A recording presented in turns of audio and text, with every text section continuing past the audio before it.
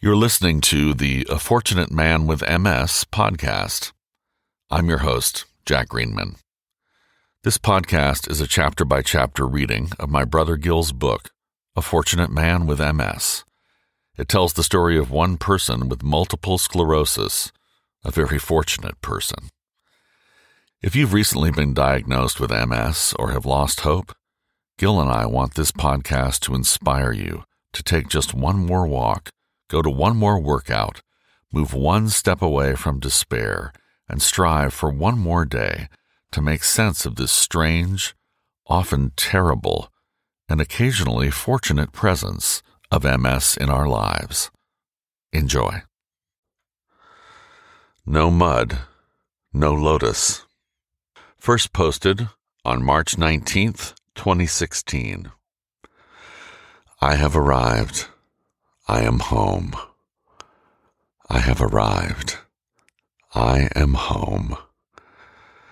These are the words of a powerful meditation described by the legendary Thich Nhat Hanh, Vietnamese Buddhist leader and author.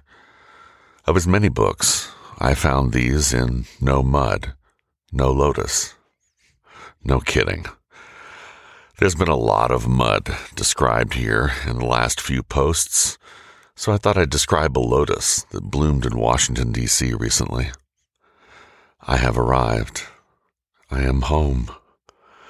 These are the words now blooming deep inside my heart after my visit to D.C., lifted up by the support of my wonderful work family for the past 20 years. Home is where family is. Home is where people care about your happiness and you care about theirs. Home is a place where you feel like you matter. Fortunate to have a warm, loving home in Seattle, I returned after several months working remotely to the presence of my old colleagues and my Virginia friends and family. Fundraising for the Run Walk MS event in April, I had tossed out an email to the firm. Within a couple of days, almost $19,000 rolled in. Donations from partners to secretaries, people at every level of the organization. Within a week, the total was over $34,000. And while counting money as a measure of anything is always dangerous and imperfect, I feel like there was a message.